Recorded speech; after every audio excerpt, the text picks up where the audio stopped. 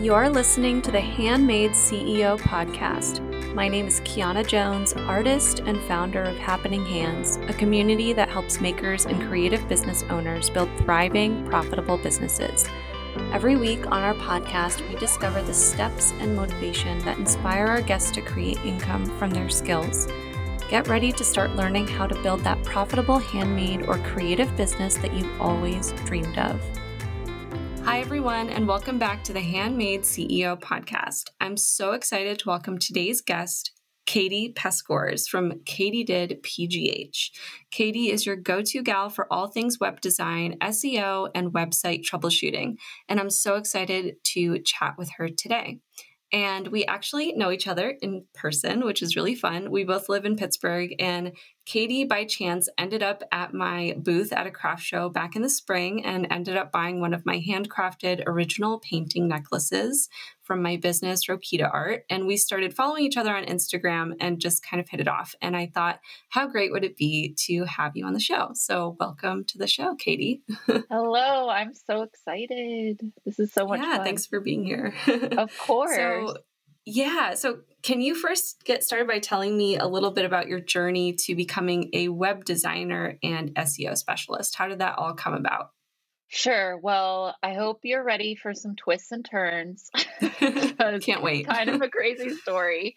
So I graduated from college in 2009 with a degree in history. Smack dab in the middle of the Great Recession. Wow. Yeah. What a time. What a time. And I felt like really lost. I didn't necessarily want a job in history or like anything to do with that, but I just needed a job because I don't know if you remember, but back then you like got kicked off of your parents' health insurance like 6 months after you graduated. There was no you had to get health insurance from a job. So I was like, okay, I need to find a job. I need health insurance. But it took me about 6 months. The first job I got, I worked at a grocery store, no benefits or anything, but I was like, I need to find a full-time job. So like a year later, I finally got a full-time job. I finally got benefits and it was at a bank.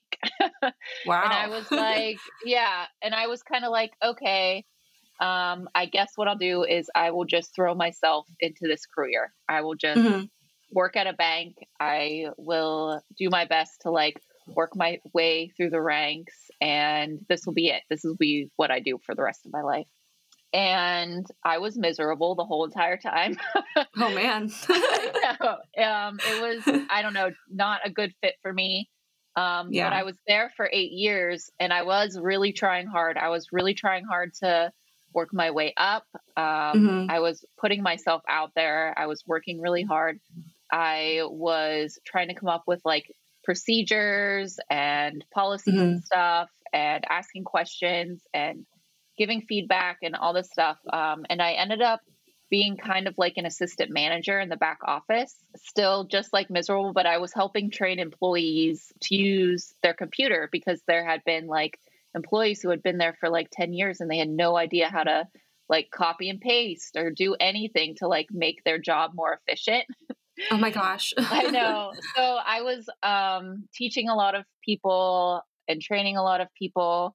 But I was coming home just like absolutely miserable every single day. My creative brain was not being used at all.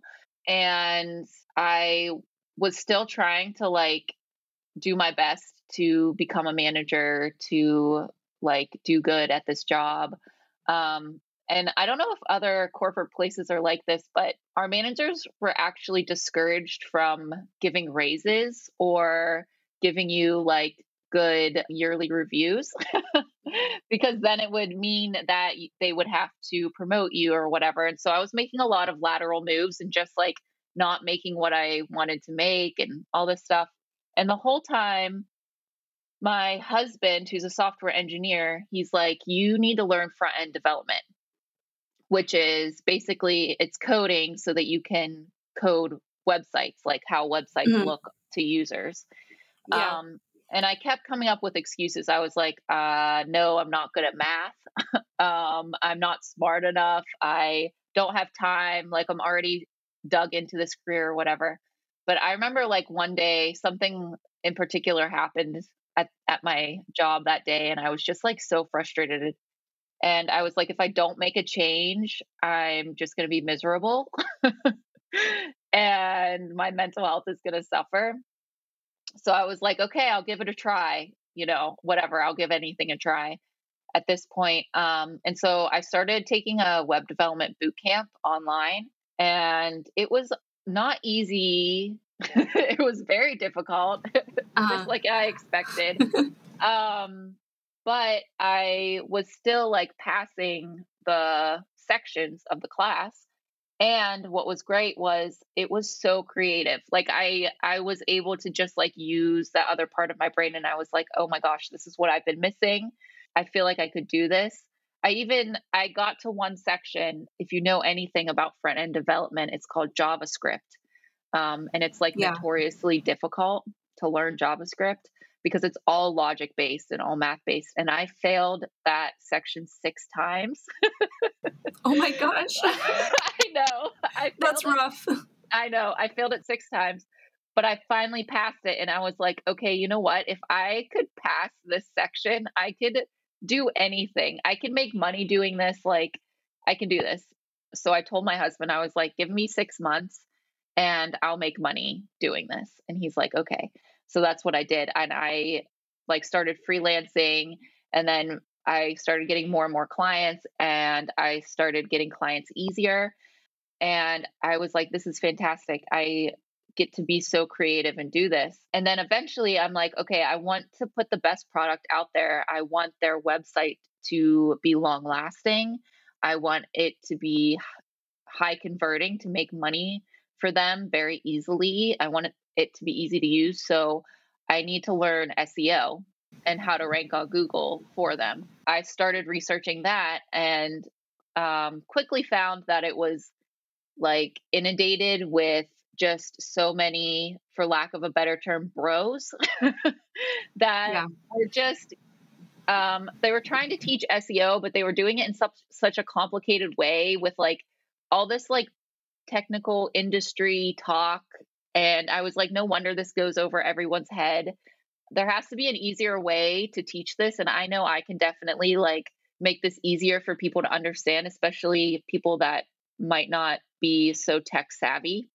So I started doing that too. And that's kind of where I ended up. Is I started making guides, SEO guides and workshops.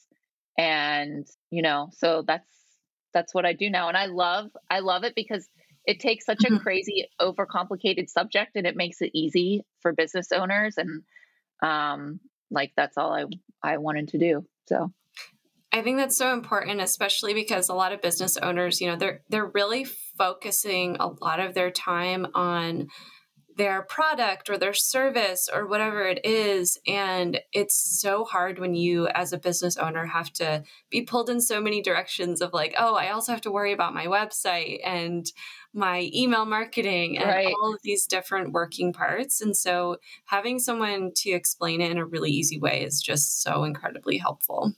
Yeah. I mean, you work so hard on a product that you're selling. You want people to be able to find it. And that's basically what SEO is. It's, just making your product easy for people to find. Yeah, I love that. So I get this question from a lot of makers. Why even bother getting a website if they already have Etsy or social media? I love this question. I've actually been seeing an increase of posts on social media saying like you don't need a website, which, and I may be biased, but I definitely think you need a website. I mean, the first reason is it's something that you own. So you control what goes on it and how it looks, and it just makes your web presence bigger. So people can find you easier. But I think more importantly, and kind of what I've seen, and I'm not wishing ill will towards anyone, but I've seen a lot of things happen. Like So whenever you sign up for Etsy or Instagram or TikTok or whatever, you're agreeing to their terms of service. That means that they can take down your shop at any time for violating any of their terms of service, even if you're not trying, even if you're doing something that's not, you don't think is directly impacting that. What kind of happens is they have a computer program that goes through accounts to see if they're violating terms of service. So they have like these strict rules, and it's a computer program like following these strict rules. So, like, for example, I recently posted a video on TikTok and I got a notification that it was taken down because it violated the terms of service. Now, I'm one of those weird people who actually reads the terms of service like line for line. So when I got that, I was like, okay, what's going on? And it said that I was showing illegal goods and services, which I was not on my video, but That's crazy.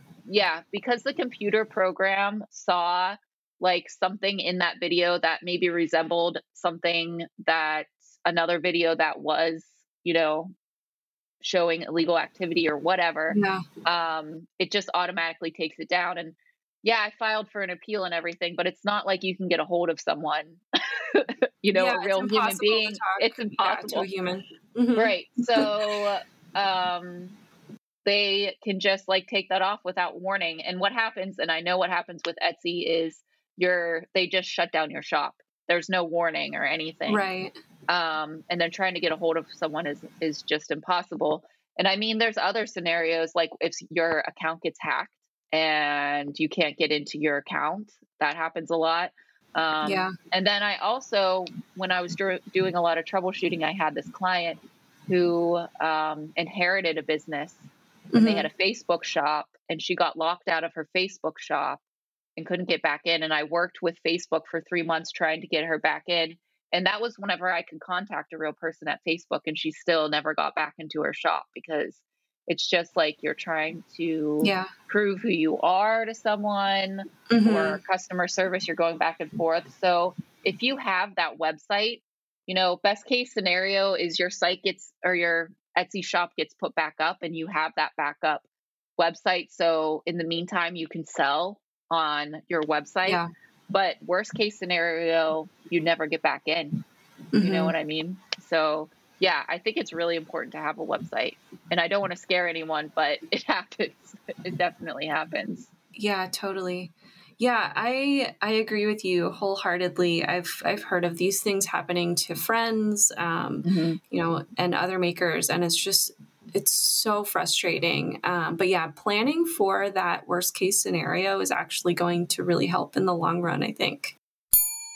Are you already prepping for the holiday craft show season and want to make the best of it? Join Happening Hands to get access to our mini course on how to have a successful holiday craft show. It comes with a craft show booth essentials checklist and a walkthrough on how to make your market banner in Canva. Simply go to happeninghands.com and sign up for your first 3 days free. All right, back to the show. How can SEO help a small business these days when the online world is just so saturated? I'm thinking specifically of I get a lot of questions from soap makers or jewelry makers. They're like, well, there's so many other jewelry makers out there. There's so many other soap makers out there. So how can SEO help someone kind of stand out online and help a small business?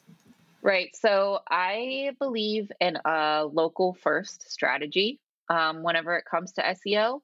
So if you take your market and you shrink it down to your local area, you have more of a chance of showing up in search results, at least in the beginning. You can want to sell worldwide. That's great. But if you start locally and optimize locally so that you're showing up in the search results that are like soap makers near me, or soap makers in Pittsburgh, or something like that, and you put your efforts into that, eventually that will grow. And once you get on top of that market, you can always expand out.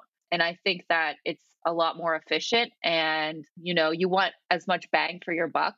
So if you take your market area and you make it smaller, then you can see better results that way. And then eventually, grow outwards.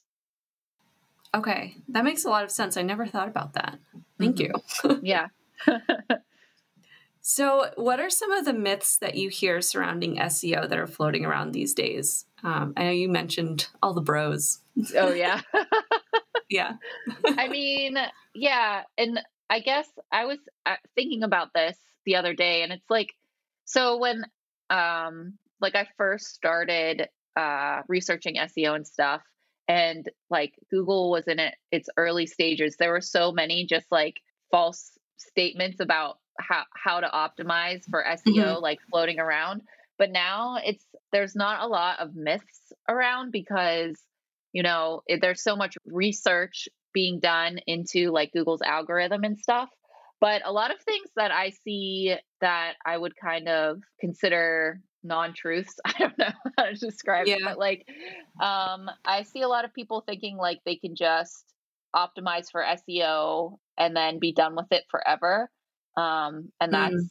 that's not true. It's something that you have to kind of work on like every 6 months or so, Okay. because markets change, or maybe even holidays. Especially if you're a maker on Etsy or somewhere, it's better to optimize for holidays. The way people search changes. It's kind of like, if you Hmm. think about it, how there's such an increase in like sales for Dungeons and Dragons merch since the new season of Stranger Things came out. Yeah. You know what I mean? Hmm. Like stuff like that affects the market. Hmm. So redoing your SEO, and just kind of optimizing it for the time is good. And then the other thing that I've actually been asked to do before that I think is not good to do is, like I've been asked, why can't I just put a bunch of keywords on my homepage and then make them transparent so like no one can see them, but like the Google bot can read them? Wow. That actually doesn't work, at all. Actually, it's a negative impact. So the thing to think about is like the Google algorithm is smart enough to recognize when you're trying to game the system. So it's really like easy to get penalized for things like that. Like the people who are writing and working on the code for the algorithm think of these things, think of people trying to Yeah. game the system, and it's just like not a good idea. It's better to just like have good content and do a little bit of Yeah. research. Plus, like I feel like if you are really committed to your niche, like you want to Hmm. put good information out there anyway. Yeah. So why not just do it that way? You know what I mean? Yeah. Don't be lazy. Don't be like such is life. Just everyday Right. life. Don't be lazy. Okay. What are some easy ways that small businesses can get started with a website and SEO or start to improve what they already have in place? So the first thing that I would say is to get a Google business profile. So if you were to go to Google right now and search soap makers near me, those are the listings that pop up first. They're the ones that have the map and the Hmm. title and the hours of operation, um, Okay. those little profile sections. Hmm. Um, and you can do that through your Gmail account. And you don't have to have a physical location to set that up. So a lot of people think you have to have a physical location, but you don't. And then I would start asking for reviews for your business so that they can be on your business profile, because that's how those are ranked, Okay. by number of reviews and quality of reviews. And then the next thing that I would do is try to just analyze the copy that you already have, either like on your website or Etsy or anywhere, and think about, what your ideal client is actually searching for. Hmm. So, a lot, and I see this happen on a lot of websites, a lot of online business websites, where they have beautiful websites, but their copy, you can tell that they wanted to sound smart. They wanted to sound like they were an expert in their field. So they're using all kinds of like industry jargon, all Hmm. kinds of like expert language, and they probably went to like the thesaurus and like looked up fancy words and added all those things in there. But actually, you want all the copy to reflect language that a visitor or client would actually use. So someone who's not an expert in what you do at all, someone who is new to your product or service, what are they searching for and what language are they using? Yeah, that makes a lot of sense. So do you have any special offers for our listeners? Yes, I do. So if you use the coupon code handmade, you can get 50% off either of my guides. So I have my 5 simple steps to improve your SEO, which is a guide that just gives you really simple, easy, manageable things that you can do for your website right now. That'll take like less than an hour, and you'll see an instant improvement in your ranking. And then I also have a guide called Easy Website Content, and it goes over everything: your copy, the images, the pages of your website, the call to actions, how to make that SEO friendly, and how to make it so that your website converts at a high rate. Yeah. So either of those guides, and you can get 50% off. Awesome. And that's on your website, katiedidpgh.com? Yes, that's correct. Awesome. My last question is, what are your top 3 favorite books on business? Okay, so I have to confess that I don't read a lot of business books, and I haven't. That's okay. I have read You Are a Badass at Making Money, which I really loved. And it's kind of like sassy, like no frills guide about your expectations and like mental blocks, about making money and stuff like that. I really liked that. And then whenever I was working at the bank, I was reading a lot of leadership books because I was trying to be, proactive in that. And I really liked, it's called Blink, by Malcolm Gladwell. And it's all about leadership and making decisions, how real world leaders make decisions. And that I really enjoyed. And then I'm actually reading a book right now that I just got. I got it for free actually at my bookstore because it's an advanced reader's copy. So it's not out yet, but I highly recommend it. And it's called Women Who Lead. And it's just a bunch of like short stories, not stories because it's real life, but like short essays about women who have started companies all over the world, what they do differently, and kind of like what you can learn from them. And it's really just like struck that thing in me to be like more motivated to change things in my business. And I really love that one right now. Nice. Yeah. Well, thank you for sharing, Katie, and thank you for coming on the show. And just so happy that you could share these tips with our listeners. I know that especially some of these tips about, being able to get your business found a little bit more easily, it's really, really helpful. So thank you for having me. Thank you so much for tuning into the Handmade CEO podcast. Check out the show notes to get a closer look at our guest today and our special offers. Most importantly, check out and join our membership for makers, Happening Hands, where we feature courses, workshops, monthly coaching, and more for makers and creative business owners who are ready to bring their businesses to the next level. You can do this by going to www.happeninghands.com. See you next time, and until then, don't forget that no dream is too big to turn into your dream job.